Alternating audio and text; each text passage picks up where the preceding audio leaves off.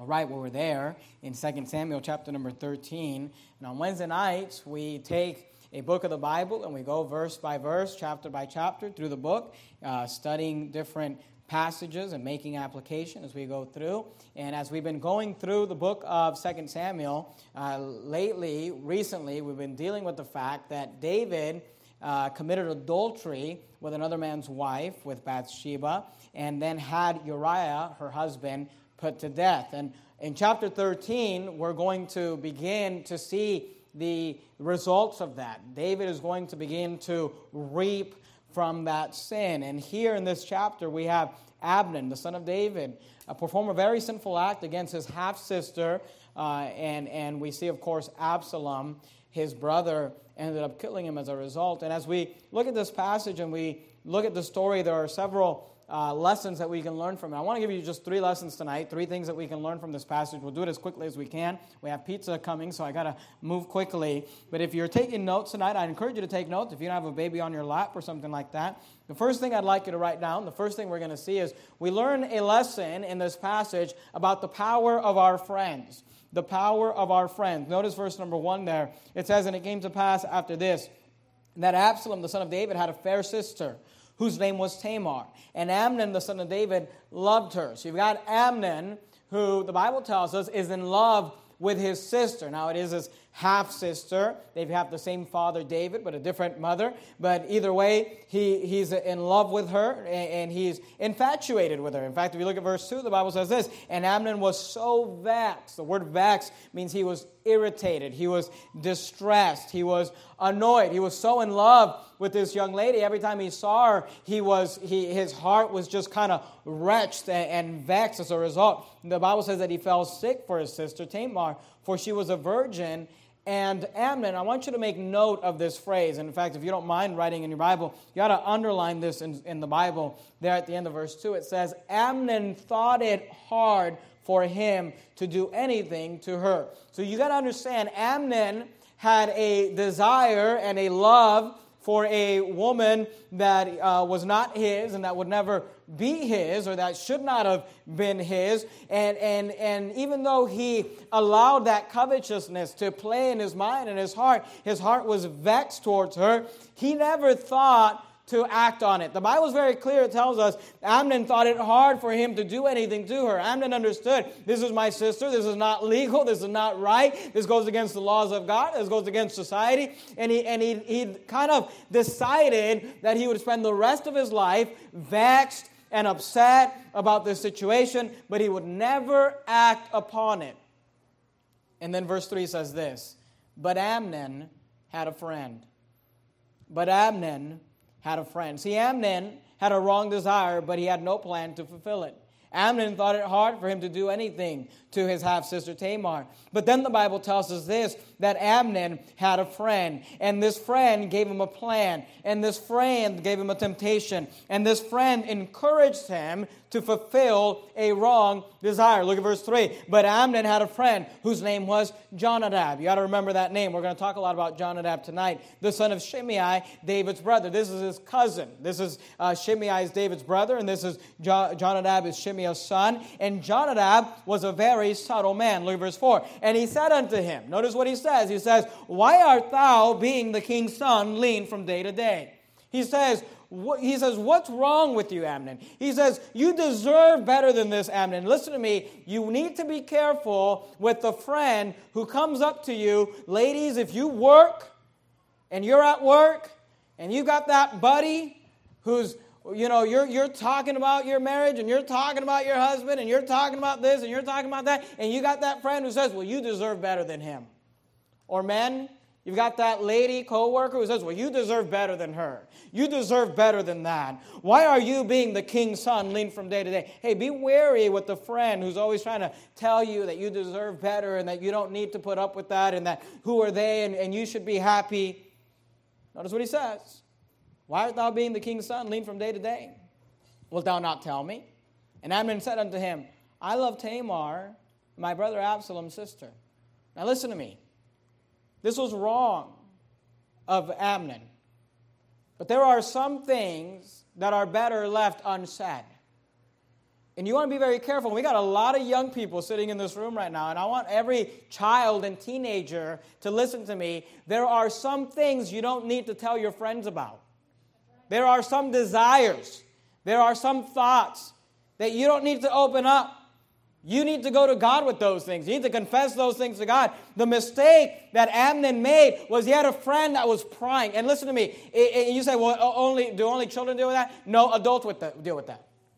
We've got some ladies running around here. You got to be careful around certain ladies because they're trying to pry and get personal information about your family and about details about your relationship. Hey, be careful with a friend who's trying to get some information, who's trying to give you some advice, who's trying to tell you deserve better than that, who's trying to say, well, why art thou being the king's son, lean from day to day? Well, why don't you tell me all the details? Why don't you tell me all your problems? Why don't you tell me? And Amnon said, I love Tamar, my brother Absalom's sister. Notice verse 5.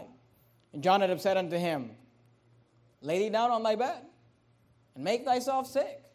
Amnon said, I got a plan for you. I've got an idea. Why don't you act like you're sick? And when thy father cometh to see thee, say unto him, I pray thee, let my sister Tamar come and give me meat and dress the meat in my sight, that I may see it and eat it at her hand. I want you to understand something, that Jonadab gives Amnon an idea. He plants something. The Bible tells us he thought it hard to do anything to her. He never planned on acting upon his desires, but he had a friend who said, why don't you try this? Why don't you go there? Why don't you lie to your dad? Why don't you deceive in this area? And Amnon ended up doing something that he never would have done if it were not for the influence of a quote-unquote friend. Notice verse 6. So Amnon lay down and made himself sick. And when the king was come to see him, Amnon said unto the king, I pray thee, let Tamar my sister come. I want you to remember that phrase that Amnon says to David. He says, I pray thee, let Tamar my sister come, and make me a couple of cakes in my sight, that I may eat at her hand. Then David sent home to Tamar, saying, go now to thy brother Amnon's house, and dress him meat. So Tamar went to her brother Amnon's house, and he was laid down, and she took flour, and kneaded it, and made cakes in his sight, and did bake the cakes. And she took a pan and poured them out before him. But he refused to eat. And Amnon said, now notice this, how about all men from me? Now look, as soon as Amnon says that, a red flag, young ladies, listen to me. As soon as a guy says, I want to be with you alone, everybody leave, just me and her. Hey, red flag go up. This is not a good situation. It's not good for a man to be alone with another man that he's not married to. He says, how about all men from me? And they went out, every man from him. And Amnon said unto Tamar, bring the meat into the chamber, that I may eat of thine hand. Are you that sick? I mean, what are you, paralyzed from the neck down? You need her to feed you, to your mouth? And Tamar took the cakes which she had made and brought them into the chamber to Amnon her brother. Notice verse 11. And when she had brought them unto him to eat, he took hold of her and said unto her, come lie with me, my sister. And she answered him, nay. She said, no, my brother, do not force me, for no such thing ought to be done in Israel. Do not thou this folly, and I, whither shall I cause my shame to go? And as for thee, thou shalt be as one of the fools in Israel. Now therefore I pray thee, speak unto the king, for he will not withhold me from thee. Now, this is just a side note, but as we go through this chapter, we're going to begin to see the parenting problems that David had. And here we see one of them. Here you've got Tamar, who's about to be defiled by her own brother. She's a virgin young lady. She's never been with a man. She's about being taken advantage of, not by a stranger, but by her own brother. And notice what she pleads is this: speak to dad. Tell dad. He will not withhold me from thee. David had a reputation of allowing his children to have whatever they wanted. David was a bad dad. David was a man after God's own heart. He did many wonderful things, but he was a terrible father. And one of them was, Tamar says, you know Dad, he never says no to you. He never says no to anyone. He'll let you do whatever you want. Why don't you speak to Dad? Why don't you speak to the king? For he will not withhold me from thee. That's sad. Verse 14. Howbeit he would not hearken unto her voice, but being stronger than she, forced her and lay with her. And I keep your place there in 2 Samuel 13. That's our text for tonight. But go with me to the book of Proverbs, Proverbs chapter number 27. If you're there in 1 Samuel, you're going to go past 1st, 2nd Samuel, 1st, 2nd Kings, 1st, 2nd Chronicles, Ezra, Nehemiah, Esther, Job, Psalms, Proverbs. Ezra, Nehemiah, Esther, Job, Psalms, Proverbs.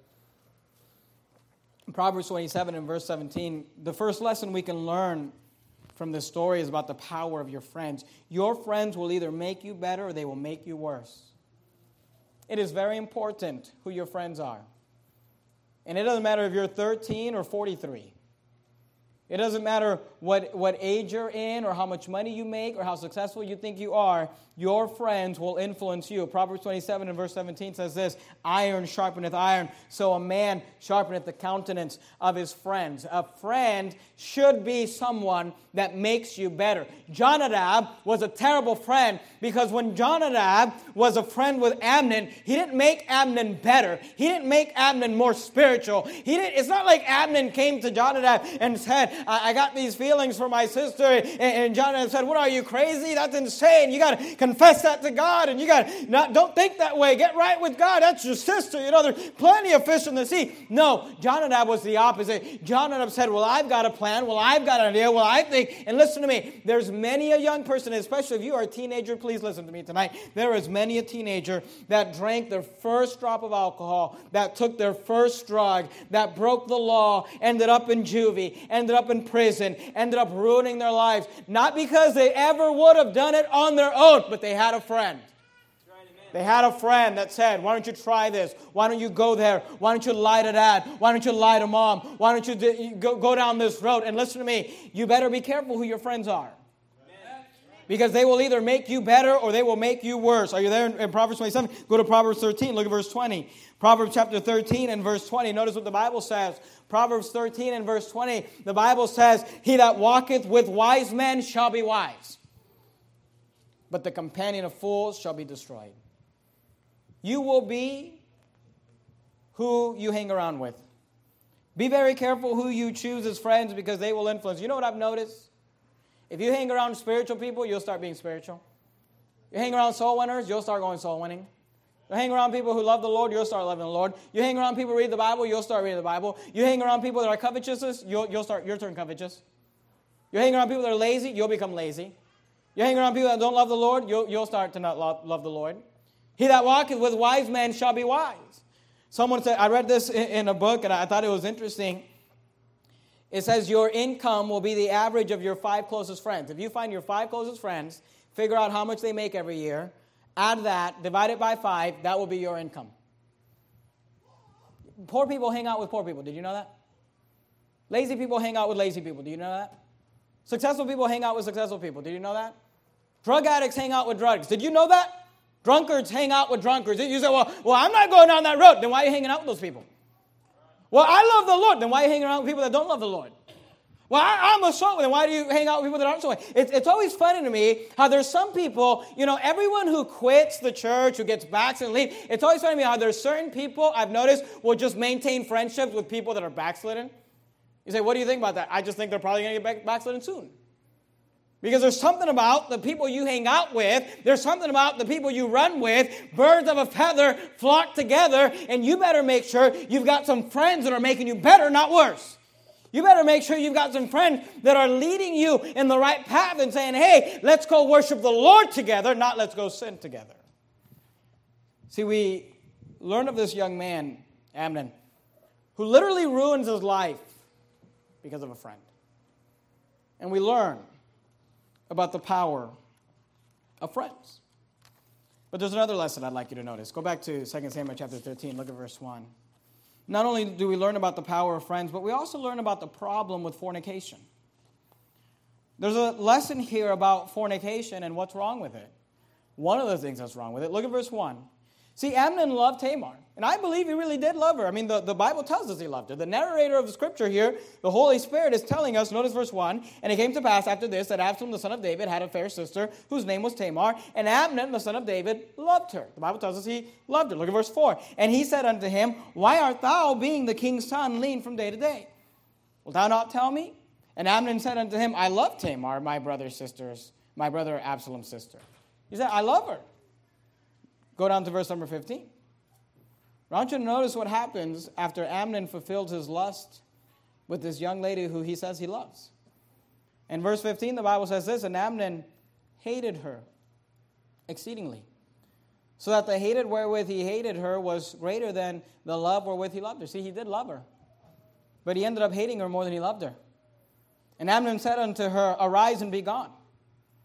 And she said unto him, there is no cause. This evil in sending me away is greater than the other that thou didst unto me. But he would not hearken unto her. Then he called his servants that ministered unto him and said, put now this woman. Notice he calls her this woman. He can't even speak her name.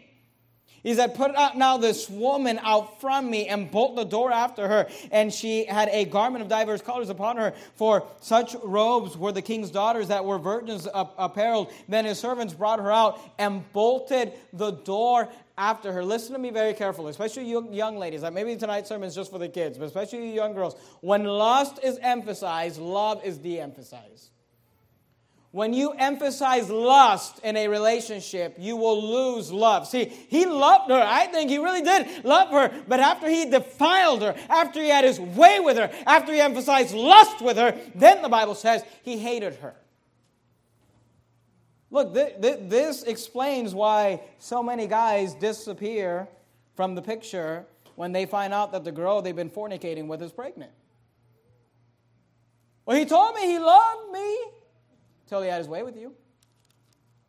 When lust is emphasized, love is de-emphasized. And by the way, this is why couples who live together before marriage, people say, "Oh, well, we got to live together to kind of make sure we're compatible." It's proven statistically, couples who live together before they're married are more likely to end up in divorce. That's right, amen. So why is that? Because when you emphasize lust, you de-emphasize love. I've got an article here published by the New York Times. It says, cohabitation in the United States has increased by more than 1,500% in the past half century. In 1960, and cohabitation is their word for shacking up, for living together when you're not married. In the 1960s, about 450,000 unmarried couples lived together. Now the number is more than 7.5 million. The majority of young adults in their 20s will live with a romantic partner at least once, and more than half of all marriages will be preceded by cohabitation. This shift has been attributed to the sexual revolution and the availability of birth control in our current economy. In a nationwide survey conducted back in 2001, the National Marriage Project, then at Rutgers and now at the University of Virginia, nearly half of 20-somethings agreed with this statement. You would only marry someone if he or she agreed to live together with you first, so that you could find out whether you really got along. About 2/3 said they believe that moving in together before marriage was a good way to avoid divorce. But the belief is contradicted by experience. Couples who cohabit before marriage, and especially before engagement or an otherwise clear commitment, tend to be less satisfied with their marriages and more likely to divorce than couples who do not. These negative outcomes are called the cohabitation effect. I'll call it the shacking up effect, the fornication effect. Now you say, well, I don't understand. Why? Because doesn't it make sense? Like, well, if you live together, then you'll figure out if you're compatible. But here's the problem, and here's what they found. They said they talked about this lady. She's 32 years old. She lived with her boyfriend for 4 years. When they got married, they spent all this money on a lavish wedding. When they got married, they were divorced within a couple of months. And they said, well, what happens? Here's what happened. She was talking about what researchers call sliding, not deciding. See, moving from dating to sleeping over a lot, to cohabitation can be a gradual slope. One not marked by rings or ceremonies, or sometimes even a conversation. Couples bypass talking about why they want to live together and what it will mean. So a lot of times these people, it's just kind of like, well, they sleep over, then they sleep over a lot, then they end up buying a toothbrush, then they end up, and no decision was ever made, and then they've been living together for like 7 years, so it's like, well, I guess we might as well get married. I mean, we got 3 kids together, might as well just get married. And there was never an actual decision made like, this is the person I want to spend the rest of my life with. And here's the thing. It says one thing men and women do agree on, however, is this. Their standard for a live-in partner is lower than it is for a spouse. So they end up living with someone for 7 years, 10 years, 15 years. In their mind, they're like, well, I'd never marry this person, but I'd live with them. But then they end up getting married to that person. Then they realize, like, I'm stuck with this person the rest of my life. And they're divorced within a few years. Where if you just lived apart and said, I'm going to commit to this young girl, I'm going to commit to this young man, I'm going to put a ring on their finger, I'm going to decide till death do us part, you're way more likely to live a satisfied life. And here's the point that I'm trying to make. When you emphasize lust, when you emphasize the bedroom, when you emphasize shacking up in your marriage, you de-emphasize love. And that's why these guys will have their way with young ladies and leave them. That's why these couples will fornicate for years and years and years and years and years, and they seem to be happy. They're like, well, we've been together for this long, might as well get married. Yeah, you're together for that long because you're just thinking to yourself like, well, I'm just living with this person. I know they're not the person I want to spend the rest of my life with, but then you've got children with them, then you've been with them for so long, then you get married, you're way more likely. And look, I know today, 2016, Pastor Jimenez, you're just going at it again, you're just going to preach against fornication. I'm never going to quit preaching on fornication. I don't care what our society thinks. I don't care how many people are shacking up. I'm not here to build a big church. Have you noticed that? I'm not here. Look, if I wanted to just have 10,000 people, I'd get up and preach for 5 minutes on the grace of God. I'd have a rock concert. I'd drive a Bentley. That's what I do. I'm here to preach the Bible. And I don't care what our society says. I don't care what anybody thinks. Fornication is wicked. It's filthy. God says to flee it. And if it's happening at Verity Baptist Church, you need to get out. Amen. If it's happening at our church, you need to just leave and never come back or get right with God. I'm sick of this society that says, well, in this situation, no. The Bible says you get married, you walk down an aisle, you make a commitment till death do us part. That's what the Bible says. I don't care what people think. I don't care what they want to go. Here we see a young man who loved a young lady till he slept with her, till he took something that didn't belong to him. Then he hated her. You girls, listen to me. Protect your purity. Protect your bodies. Don't be a cheap whore. If a guy wants to be with you, make him pay. I'm not talking about pay in a bad way. I'm saying make him make a commitment. Make him get a ring. Make him, say, hey, I want to be with you. You say, I'm just gonna sleep around with just any guy, Well, he said he loved me, but he's gonna hate you the next day. He's gonna throw you out the door and bolt the door behind you the next day. And here we got this young lady. We learn about the problem with fornication. We learn about the power of friendship. Let me give you the third one. Go back to 2 Samuel 13. We learn about the practice of our foe. So what are you talking about? Did you know that you and I have a foe? We have an enemy. We have an adversary. His name is the devil. The Bible says, for we wrestle not against flesh and blood, but against principalities, against powers, against the rulers of the darkness of this world, against spiritual wickedness in high places. That's Satan. You and I are fighting against him. The Bible says that he walketh about as a roaring lion, seeking whom he may devour. And here in the story, what's interesting is that Jonadab actually pictures Satan. I want you to notice the similarities. Are you there in 2 Samuel 13? Look at verse number 3. Notice what the Bible says. But Amnon had a friend whose name was Jonadab, and the son of Shimei, David's brother. And Jonadab, I want you to notice how Jonadab is described. Jonadab was a very subtle man. See that word subtle? That's used to describe Satan. Let's look at it together. Keep your place there in 2 Samuel 13. Go to Genesis chapter number 3. Genesis chapter 3, look at verse 1. Remember the Garden of Eden? Remember the serpent who was the devil? The book of Revelation tells us that old serpent is Satan. In Genesis chapter 3, look at verse 1. Now the serpent, notice what the Bible says. Genesis 3, verse 1. I want you to see it. Now the serpent, that's Satan, was more subtle. You see that word subtle? Than any beast of the field which the Lord God had made. Jonadab, we're told, was a very subtle man. The serpent, we're told, was more subtle than any beast of the field. Go back to 2 Samuel 13. We see that Jonadab, like the devil, was very subtle. But we also see this, that Jonadab, like the devil, will tempt you. Notice what Jonadab does in verse 5. And Jonadab said unto David, lay thee down on thy bed. Jonadab said unto him, lay thee down on thy bed, and make thyself sick, and when thy father cometh to see thee, say to him, I pray thee, let my sister Tamar come and give me meat and dress the meat in my sight, that I may see it and eat at her hand. He said, here's what you need to do. And he tempted him. Go to Matthew chapter 4. Just look at it quickly. Matthew chapter 4. Notice what the Bible, I have an accent that sometimes keeps me from saying things right. Notice what the Bible says about the devil. All right? That's what not Babel, but devil and Bible. All right? Matthew chapter 4, look at verse 1. Then was Jesus led up with the Spirit into the wilderness to be, notice, tempted of the devil. See that? Now, notice verse 2. And when he had fasted 40 days and 40 nights, he was afterward and hungered. Notice verse 3.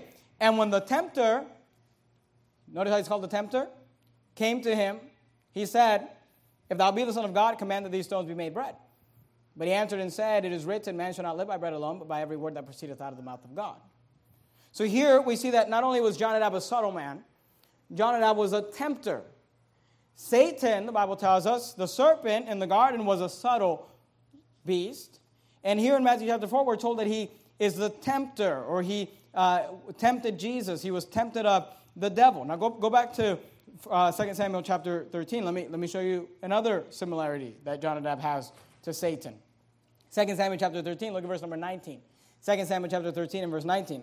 And Tamar put ashes on her head, and rent her garment of diverse colors that was on her head, and laid her hand on her head, and went on crying.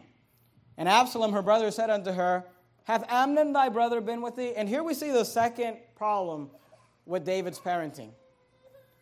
Here's what's interesting. Tamar shows up. She's got this, this garment that represents her virginity rent. She's crying. She has, the Bible tells us that she rent her garment of diverse colors. She put ashes on her head. She laid her hand on her head as she was crying. And in verse 20, Absalom, her brother, said unto her, hath Amnon thy brother been with thee? He sees her and he says, have you been with Amnon? It's interesting how Absalom knew if something bad happens to Tamar, it's probably going to be Absalom. It's probably going to be Amnon. And here's the question I have. Why didn't David know that? When Amnon goes to David and says, can you let my sister Tamar come? Why doesn't David say, well, why do you need Tamar?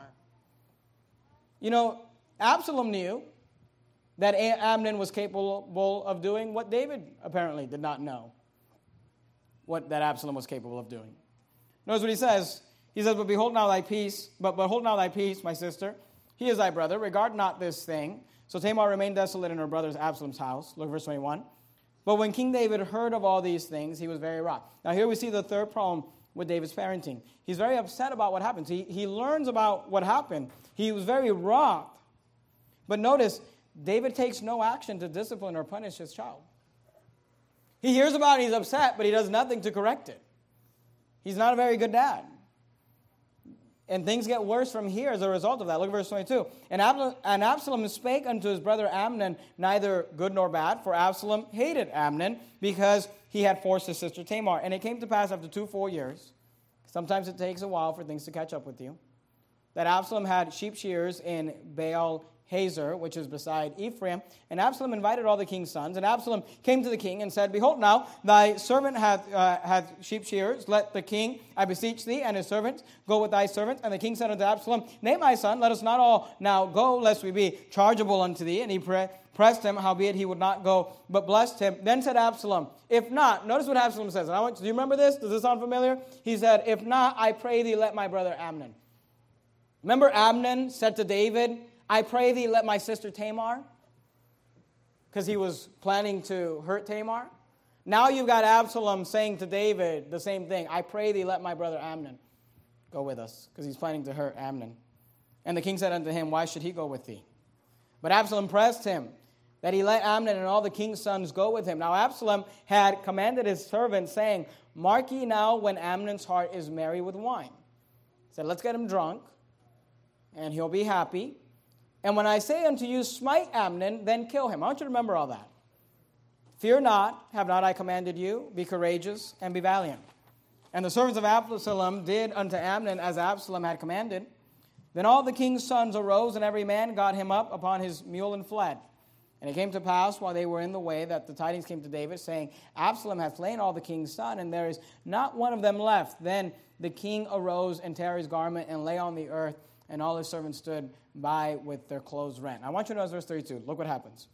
And Jonadab. Remember Jonadab? Very subtle man. Remember Jonadab? He's a tempter. He represents Satan. Notice what Jonadab does.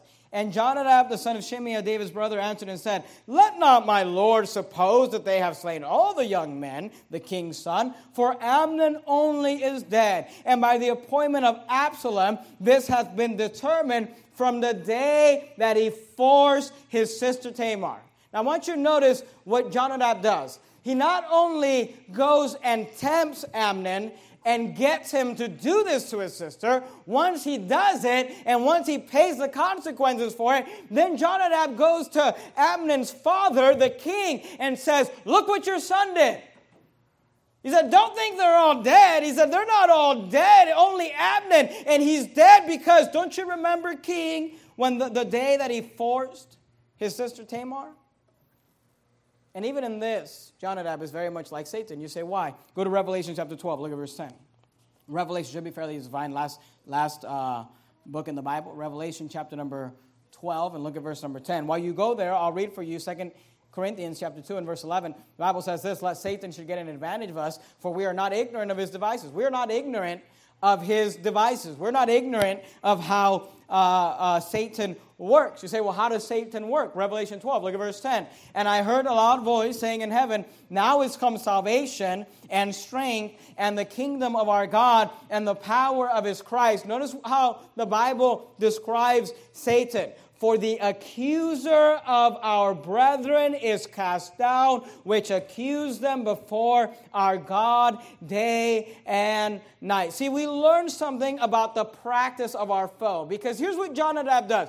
He goes to Amnon and he says, why don't you try this? Let me tempt you. Let me entice you. Let me talk in your ear. Let me give you a plan. And then Amnon does it. Then Amnon gets what he deserves as a result of it. And then Jonadab goes to his dad and says, see what your son did? And you know what Satan does to you and I? He will take us and he will tempt us and he will entice us and he will get on your shoulder and he'll speak in your ear and he'll say, well, why don't you try this? And why don't you do that? And then we go ahead and follow it. Then we fall on our face. Then we get chastised. And then you know what he does? He goes and accuses us before God.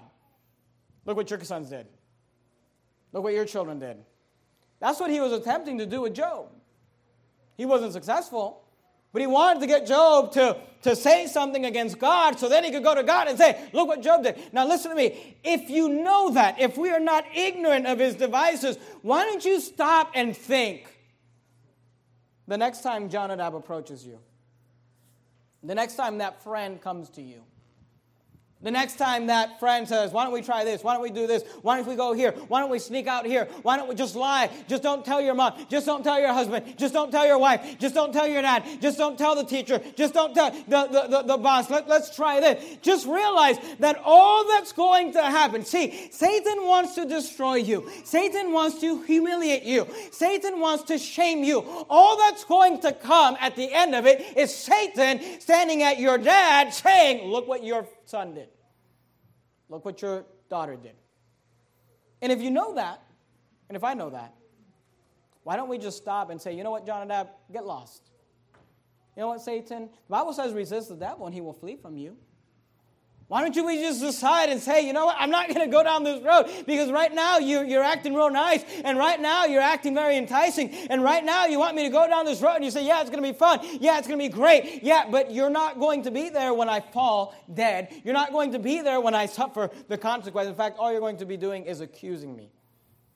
The accuser of our brethren is cast down, which accused them before our God day and night. All Satan has for you at the end of all of it is shame and ridicule. And then we sit there and we struggle with guilt.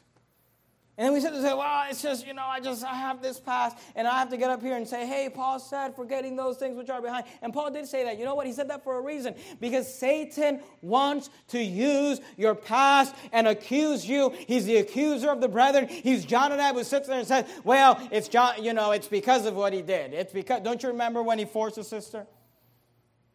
So look, learn from it. Realize this is his pattern. This is his practice. This is what he does. He tempts you. Then he says, look what he did.